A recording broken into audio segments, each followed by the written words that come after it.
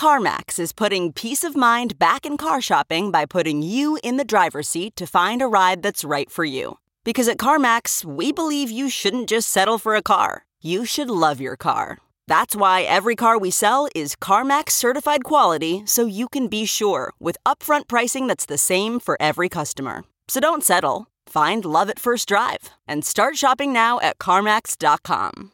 CarMax, the way car buying should be.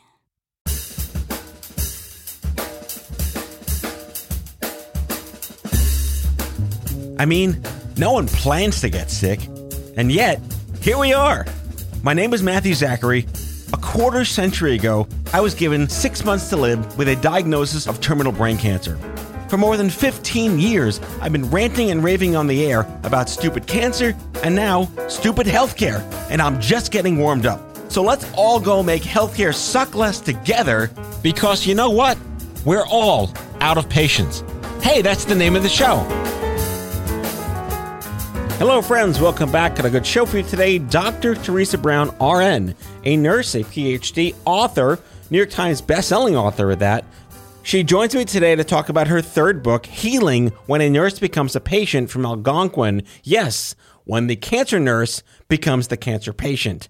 She has a phenomenal sense of humor and an incredible perspective of, again, as an oncology nurse, how the inner workings are what they are, and when the coin flipped on her life, what it was like to be literally a fish out of water while still in the fishbowl. You know, one might think that being a nurse in oncology before you get cancer could be to your advantage, but not the case. Among the many things we talk about, besides telling really bad dad jokes about nurses and medicine, are things like caregiver burden and survivor guilt and scanxiety and the contest that really shouldn't be a contest about stage 1, stage 4, I'm better than you, I'm worse than you. You only had 3 surgeries, I had 9 surgeries. This very well may be the first show I've ever done that channels Fast Times at Ridgemont High and Ferris Bueller through the lens of nursing, and throwing tons of shade at Grey's Anatomy at the same time. Oh, one last thing, we had a couple of sound glitches and tech issues during the show, so please forgive any blips, bleeps, and weird stuff, and all praise our producers for making the magic happen. So without further ado, I present Theresa Brown. Enjoy the show. Theresa Brown, Nurse Brown, welcome to Out of Patience. Thank you for having me. My first question, how many Theresas do you know without the H, and are you offended? Or is that a Shonda? I have met quite a few, and in fact, there was another Theresa Brown in my high school without an H. Are you kidding me? I'm not. I mean, at one point, there were like 4 Matthews in my 4th grade class, but my last name was the only last name of that letter. At least, yeah, you lost that bet. Yeah. And in fact, I get Google alerts for Theresa Brown, and there's a lot of Theresa Browns. That's incredible. My 1st grade crush was Theresa, so it's a special name in my backstory. Aw. Well, I'll try to be as charming as a crush-worthy 1st grader. You're going to channel real hard. She's still around. We're still friends. It's interesting. Like 40 billion years ago in 1st grade. Like, I got a crush. Look at that. Nice. I want to start by, what's the darkest inappropriate nursing joke you've ever told? Oh my gosh. I don't know if I could tell that on your... I mean, we're all supposed to be angels and heroes, right? Right. How about I give you one of mine? It's not that bad. It's probably a joke my daughter would tell me if I told her to go look up nursing jokes. What did the nurse say to the man who fainted in the airport? I don't know. Sir, I'm afraid you have a terminal illness. Oh, that's terrible. I love it. All right, I'll tell the inappropriate one because I'm channeling Gilbert Gottfried this week for some reason. Why did the COVID ward have the fastest Wi-Fi? I don't know. It had too many hotspots. Actually, I thought of now a great inappropriate nursing joke. Oh, do tell. Please do tell. Okay. So this is actually one a medical examiner told me. So it's kind of a medical examiner joke, too. So he said, it's a crime scene, police there, people in all their, white suits, just like on TV. And the medical examiner goes up, kind of looks at the body and says, okay, well, one thing we know is this was a nurse. And someone else says, well, how can you know that? And he says, well, It's obvious. The stomach is empty, the bladder is full, and the ass is half chewed off. Oh, my God. God. All hail misogyny. That's a good one right there. I love that. That's fantastic. I told a non-healthcare person that joke once, and I think it's hilarious, and she was really horrified. It's like you're the nurse that got cancer. Congratulations. But the humor of it all is kind of what keeps us together. And when I started my nonprofit a million years ago, which was probably 10 years out of when I had cancer, we leaned into the darkest comedy ever. We had a T-shirt that said, "Ovaries are for losers," or "Who needs nipples anyway?" Or, "Bald is beautiful." We had one that said something like just like Animal Planet, but with better genetics or something like that. More hair, different hair. It was the humor. All right, I'm going to move ahead to go back. Did you find the humor in this, or was it tragedy the whole time and what the fuckery the whole time? Or like, where did it get to you? Like, this is so inane, I have to be comical. I mean, sometimes I found the humor. At a very dark moment, I was looking up pictures of women who'd had mastectomies, which I do not recommend to anyone. And I did not need a mastectomy, but I might have if my genetic results had been different. They were great. But anyway, one of the pictures I saw was a woman wearing a shirt that said, "Of course, these are fake. My real ones tried to kill me." I remember that shirt. Yeah. But mostly I found the situation macabre. And since we're already going all inappropriate here, yeah, it was more like what the fuckery, as you said. Yeah. So we're going to talk about your book in the second half of the show. I want the listeners to get to know who you are. You already said fuck twice, so you're in the club. Boom. The book is Healing When a Nurse Becomes a Patient from Algonquin Books. I was reading, you had something in an article you wrote somewhere, like somehow one might think that being a nurse and getting cancer is to your advantage, but at the same time, that shouldn't be a requisite. Yes. And even I, someone who knows how to work the system, I got overwhelmed by what I call DIY cancer cares and do it yourself. Mm-hmm. There was no guideline, nothing. No one looking out for me. No one saying, "Hey, have you made this appointment? Hey, we can help you." Nothing like that. So supposedly I knew how it worked, but I couldn't make it work for me as the nurse. And believe me, I tried. I made those phone calls. I used the same voice I use in the hospital that produces results. Sometimes it made a difference, and sometimes it made no difference at all. You're preaching to the choir, not that I was a nurse or a doctor before I got cancer. I was in college, but I've been working in health policy, and I've been fucked by healthcare through prescription benefits and all sorts of payer coverage nonsense. And I work the system, and you're still fucked by the system. Yeah. Yeah. There's nothing you can do about it. I also read this whole idea of like, I knew breast cancer as a nurse, but it sounded like you felt guilty that you didn't know enough because you didn't have it yet. And I don't know if that's a burden that should have been there for you, but yes, you're a nurse, you're here to help. It's your job. And then when you become on the other side of that job, are you unfit to be a nurse because you didn't know what it was like? Well, it wasn't so much guilt. There was some guilt, but it was more the feeling, the understanding that I was mortally afraid. And so people should know I had a stage 1, very slow growing tumor diagnosed in fall of 2017. And I only say that because if you're going to have breast cancer, this is the kind you want. It's the most common kind. It's very treatable. And I was absolutely terrified.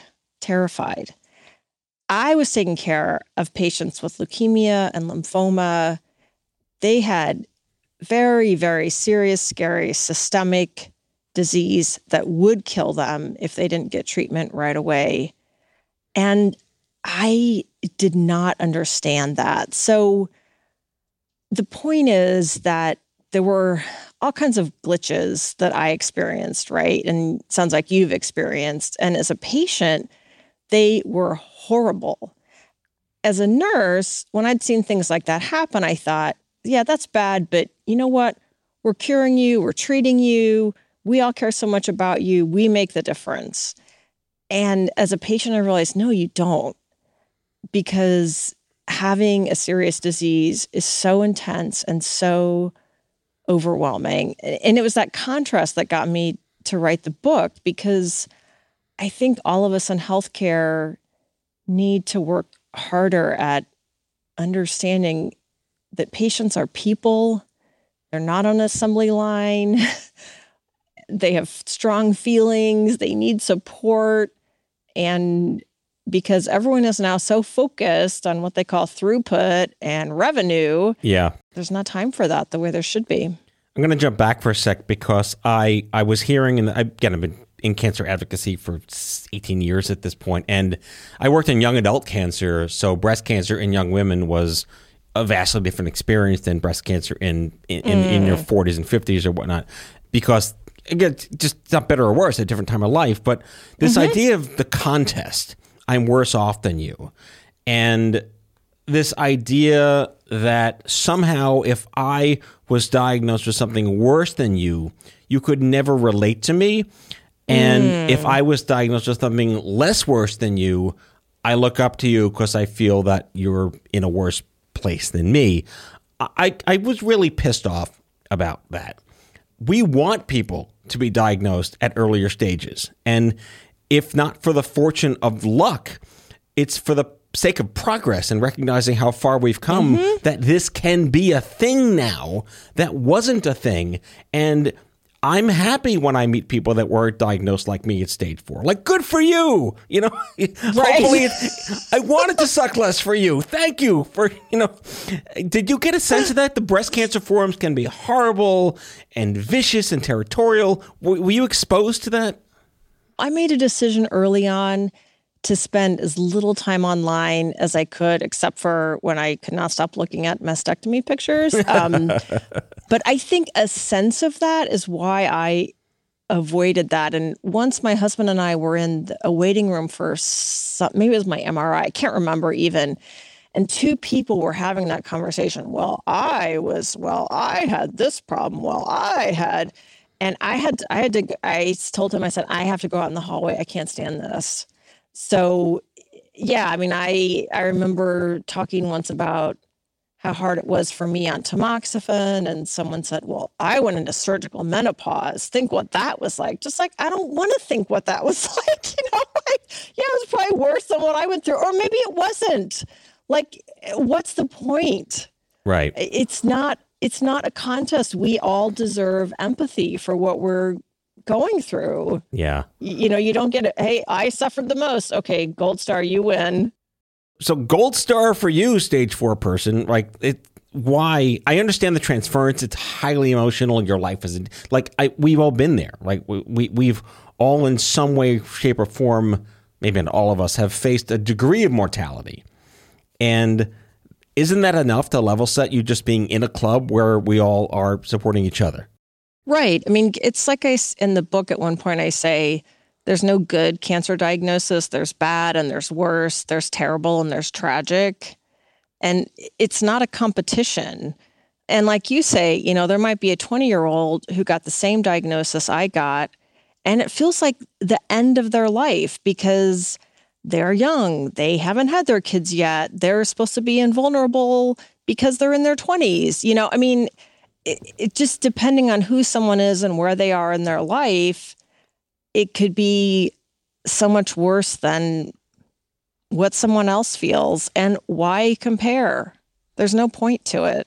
No, there's no point. I have several friends. I mentioned the San Antonio squad of young adult survivors who are oncologists.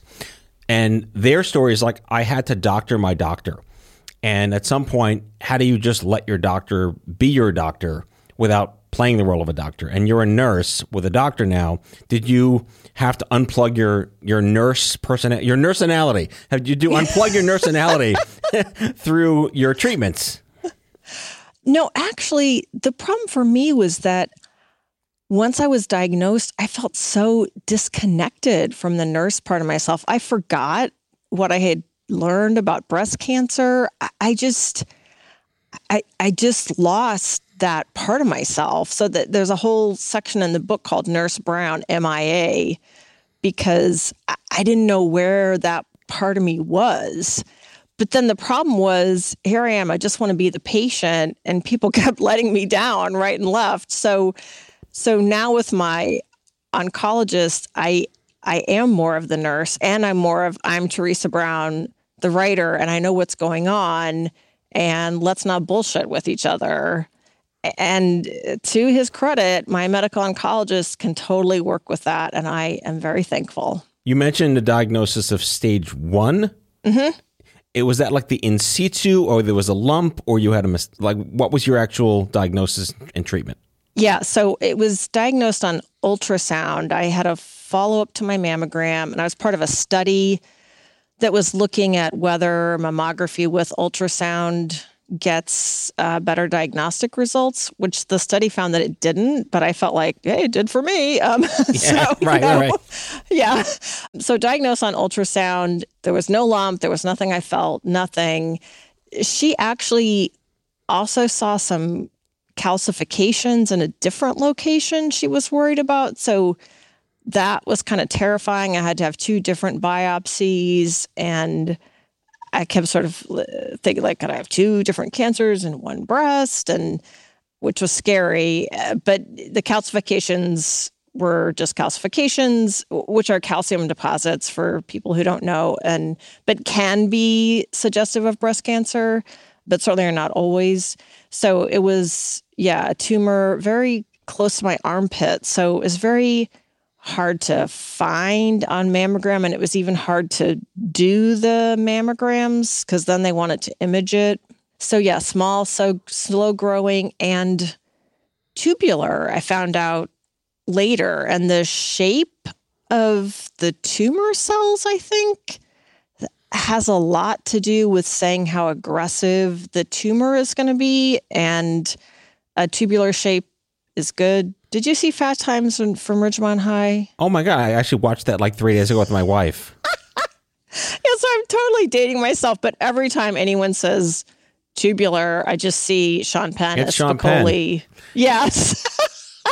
My favorite line from that movie, so he's on the phone with Judge Reintel, and he hits the shoe on his head. He goes, it's like, dude, what's this sound? That's my head. I love that scene. So maybe Fast Times at Ridgemont High could somehow be a sort of metaphor for cancer treatment. Like, you're going through all this stuff just like adolescence. You don't know what the hell's going on, I mean, you could always go the stripper nurse from Ferris Bueller. And on that note, we'll take a quick break and be right back with Theresa Brown, author of the book, Healing When a Nurse Becomes a Patient, from Algonquin.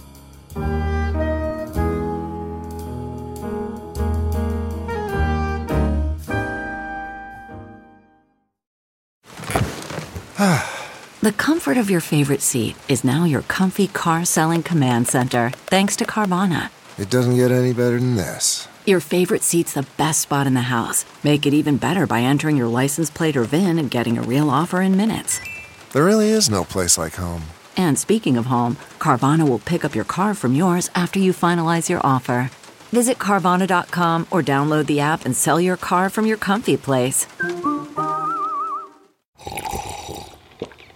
That's not just the sound of that first sip of Morning Joe. It's the sound of someone shopping for a car on Carvana from the comfort of home. That's a good blend. It's time to take it easy, like answering some easy questions to get pre-qualified for a car in minutes. Talk about starting the morning right. Just like customizing your terms so your car fits your budget.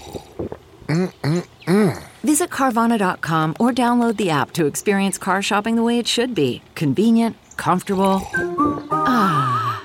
Worried about letting someone else pick out the perfect avocado for your perfect impress-them-on-the-third-date guacamole? Well, good thing Instacart shoppers are as picky as you are. They find ripe avocados like it's their guac on the line. They are milk expiration date detectives. They bag eggs like the 12 precious pieces of cargo they are. So let Instacart shoppers overthink your groceries so that you can overthink what you'll wear on that third date. Download the Instacart app today to get free delivery on your first 3 orders, while supplies last. Minimum $10 per order. Additional terms apply.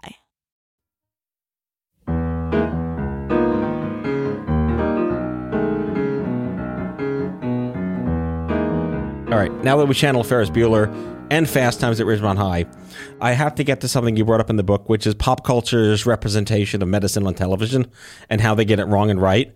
And, there's a group called Hollywood Health and Society. They're supposedly like the experts in guiding screenwriters in accuracy in Boston Legal or ER or any of the legal law, whatever, if it's medical or criminal. They're supposed to represent honesty and integrity and something reasonable, even though you need suspension of disbelief. Do you particularly pick on like a Grey's Anatomy, for example? They're the easiest to pick on. Yes, they are pick-onable, and I do pick on them. In fact, my daughter likes that show, and now she won't let me watch it with her because she says I'm too annoying, which is fair. But the thing that really gets me is the doctors do everything in that hospital.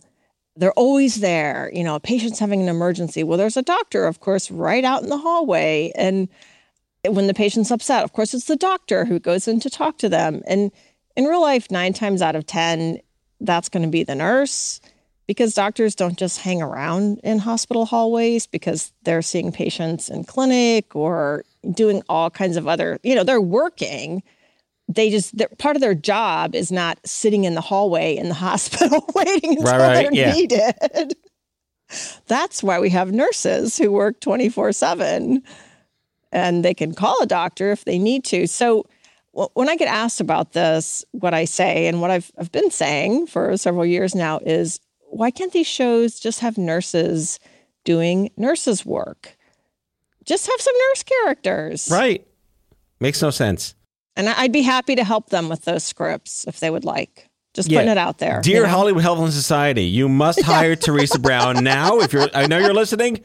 Hollywood Health and Society, you're listening to the show. Because that would make me really happy. Or someone else. But, just do it. Do it right. You mentioned this at the top of the show, and I know it's also in your book, this idea of like where you treated the way that you treated patients as a nurse, and this perception or reality of where is empathy in medicine, and is there supposed to be empathy in medicine, and what role can it play? And this notion of, do you deserve dignity and respect, or you just want to be cured? Right? Wherein lies the rub between you want a mechanic to take care of you or a therapist to help guide you through it that isn't a mechanic, or somewhere in between? Yeah, and I wanted both without realizing that 3/4 of the way through the book. I feel sad that I didn't pick clinicians who were more warm and fuzzy. And my dog actually ended up filling that role in my life, who, she is literally warm and fuzzy. But I think people need both. And that's what I found out researching the book, that patients who are treated compassionately actually do better. They have less anxiety. They can report less pain. They need less pain medication. Now, just imagine if I had felt like someone was actually directing my care and making these phone calls for me and making things happen in a timely way. I would have felt so much better about everything that was going on. I wouldn't have had to take people's time calling and getting angry that things weren't happening. I mean, there's a lot of wasted time and energy because patients are just expected to go along to get along. And a lot of patients will do that and some will not. And part of what I'm encouraging is for more patients not to do that. Ask questions. Make sure you understand. Ask if something can be speeded up. Our care needs to be on our schedule, not the schedule of the big money-making healthcare machine whenever possible. Right. I've talked about this particular thing on my show a lot, which is I call it the chutzpah factor or the moxie factor for the non-Jewish people out there, which is not everyone's born an advocate. A lot of people are just want to be rightfully terrified and subservient to what they just need to be told to do, and don't even think to ask, well, is this right for me, or is there another option for me? My quick anecdote about this, and this is on the record for 20 years now, is I was a concert pianist when I got sick, and they wanted to give me Vincristin, which would give me neuropathy in my fingers. And they didn't tell me that was the side effect. They wanted to give it to me. I was lucky to have an uncle who was a genomicist who said, you don't want this. So then I went back to the doctors. I don't want this. I'm a concert pianist. And they're like, what's wrong with you? You don't want to live? So this idea of just not being treated as a person and not being asked what's best for you is not always in everyone's, tip of the tongue to ask that. Did you find yourself in a situation through this procedure where you weren't being treated as who you were as a person? Yeah, well, I had initially been told you won't need chemotherapy. Great. And then after my surgery, my surgeon's PA said, well, you might need chemotherapy. And I thought, what? And she seemed completely unprepared for how much that would upset me, and also didn't know who made the decision or what the timeline was for making the decision or what I could do to get that decision made. And that's such a small example, but I always feel like it's like saying, well, we might have to amputate your foot. Yeah. I mean, how can you tell someone, well, you might need chemotherapy? Like, that's a huge deal. Yeah, it's just like casual aside at the water cooler. By the way. Yeah, right. You're getting chemo. Right. It's like, hey, John, yeah, we're moving you to the Alaska office. Theresa, let's focus on your husband and your family when you went through this. This notion of the burden of the caregiver. Nurses are caregivers, but when it's your family that becomes the caregiver, again, at any level of severity, did that give you guilt to put this onus and burden on your husband and your children? Or was there an onus at all? I don't think I felt guilty. My kids were all in college, so they were older, although it was also the start of my twin daughter's freshman year. I think literally they'd been students for a week or something when I was first diagnosed. And so that's really hard. The kids were very calm. And I asked my surgeon's nurse about that. And she said, well, you're calm, so they're calm. And I thought, well, okay, am I calm? But Right. But I think my husband, who came to all my appointments and stepped up when I was feeling lost, I really wish there had been something for him, because it was really hard for him. And he wasn't, I think, good at saying that, because he was trying to take care of me. And, we bumbled our way through. But I wish there had been something for him. We had a friend with really serious ovarian cancer who actually ended up dying. But he and that friend's husband once got together and talked about, our wives have cancer. But there's just so little for the families. And I told my kids, you can come to an appointment if you want. You don't have to. You can always ask me more. If you want to hear less, that's fine too. I tried to give them as much space as possible. The really nice thing, and this didn't make it into the book, but after my lumpectomy, my son actually, he was in college too here in Pittsburgh, but moved back into the house for the weekend and cooked for me. And that was lovely. They were just so lovely throughout, all three of the kids, and my husband too, but I couldn't really be there for him. And who was going to be there for him? You also talk about your mom in the book, and I feel like she was like the Iron Lady. Nothing affected her, and she was, yeah. And then she was on some oxygen prevention, and then you get breast cancer. Like there's no such thing as irony like irony, right? Can you talk about your mom a little bit? Yeah, well, my mom was diagnosed with hairy cell leukemia when I had just started graduate school in English. That's my past life when I got a PhD in English. And for people who don't know, that is not like an acute leukemia. It's a much rarer disease, and people usually die with it, not of it. And there's a great treatment for it. So she got that treatment after having the disease for about 10 years, is completely in remission. But at some level, that's what led me to work with leukemia and lymphoma patients, although I didn't figure that out until about 3 years in, that I wanted to give back to the system. But yeah, also, my mom is just doesn't understand being a patient, because she's never sick except for this leukemia, which also never really made her sick. And then she got this treatment and was cured. So her sense of ill health is not like most people's. I had an aunt, my father's, actually my paternal grandma's sister. died at 88 of everything at once. And she was just like in this homeostasis of having everything that kept her alive. And like invulnerable. She was like made of Purell, but had everything inside her. And she died peacefully in her sleep, like the way you're supposed to. But this idea of like you're invulnerable and yet vulnerable at the same time, I love just the idea of dying normal. But that also, that I found that idea so hard when I realized I'm going to have to take a break from home hospice work now that I've been diagnosed with cancer. And that was so hard for me. I knew I had to do it. I knew I would not be able to take care of people who were dying well when I was really worried about dying. But I felt like, but I'm supposed to be invulnerable. I'm a nurse. I'm in healthcare. We take care of the sick. We are not the sick ourselves. Something's wrong here. And yet, that's the way it was. Yep. We could do a whole other show on this particular topic, but I just love your cursory thoughts on this because, again, it permeates society, the nursing shortage and nursing burnout. Yeah, and that is a very serious problem right now, especially post-COVID. And as you know, toward the end of the book, I went back to my home hospice job, which was for a for-profit company, which I said I would never do.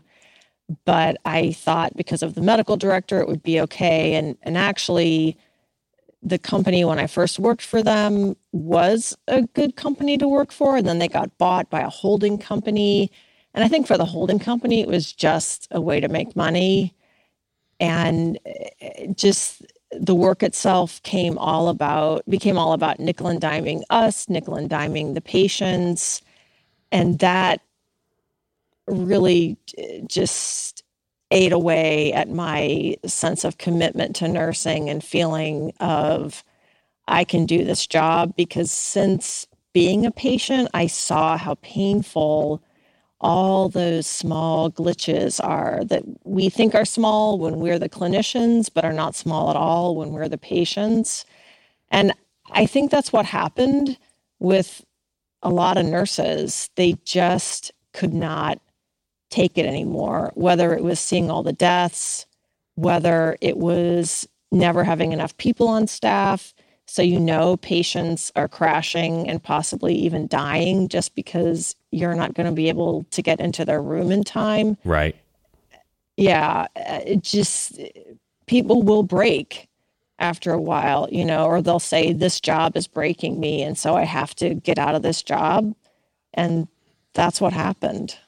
So let's wrap with one quick thing. I was also reading, we use the term scanxiety, like the last day of treatment, no matter what it is the worst day of treatment because like you have no idea. There's no handrail left. You're like, what next and what now? I like that. Yeah. So scanxiety was coined, I don't know, probably in the 90s at some point. We adopted it at Stupid Cancer. And it's just a great word to use at this point. How are you managing any congenital or induced hypochondria? I'm doing okay. I am coming up on 5 years, the magic number, even though I know it's arbitrary, because if people don't know this, most research stops looking at people after 5 years. So after 5 years, you're declared clear, even though I don't really know if that's based in science. I mean, your disease can come back or you could get another disease. There's no guarantees. But yeah, for the most part, I'm okay. And writing this book was hard, very hard. But the process of it becoming a book and coming into the world, that was very healing for me.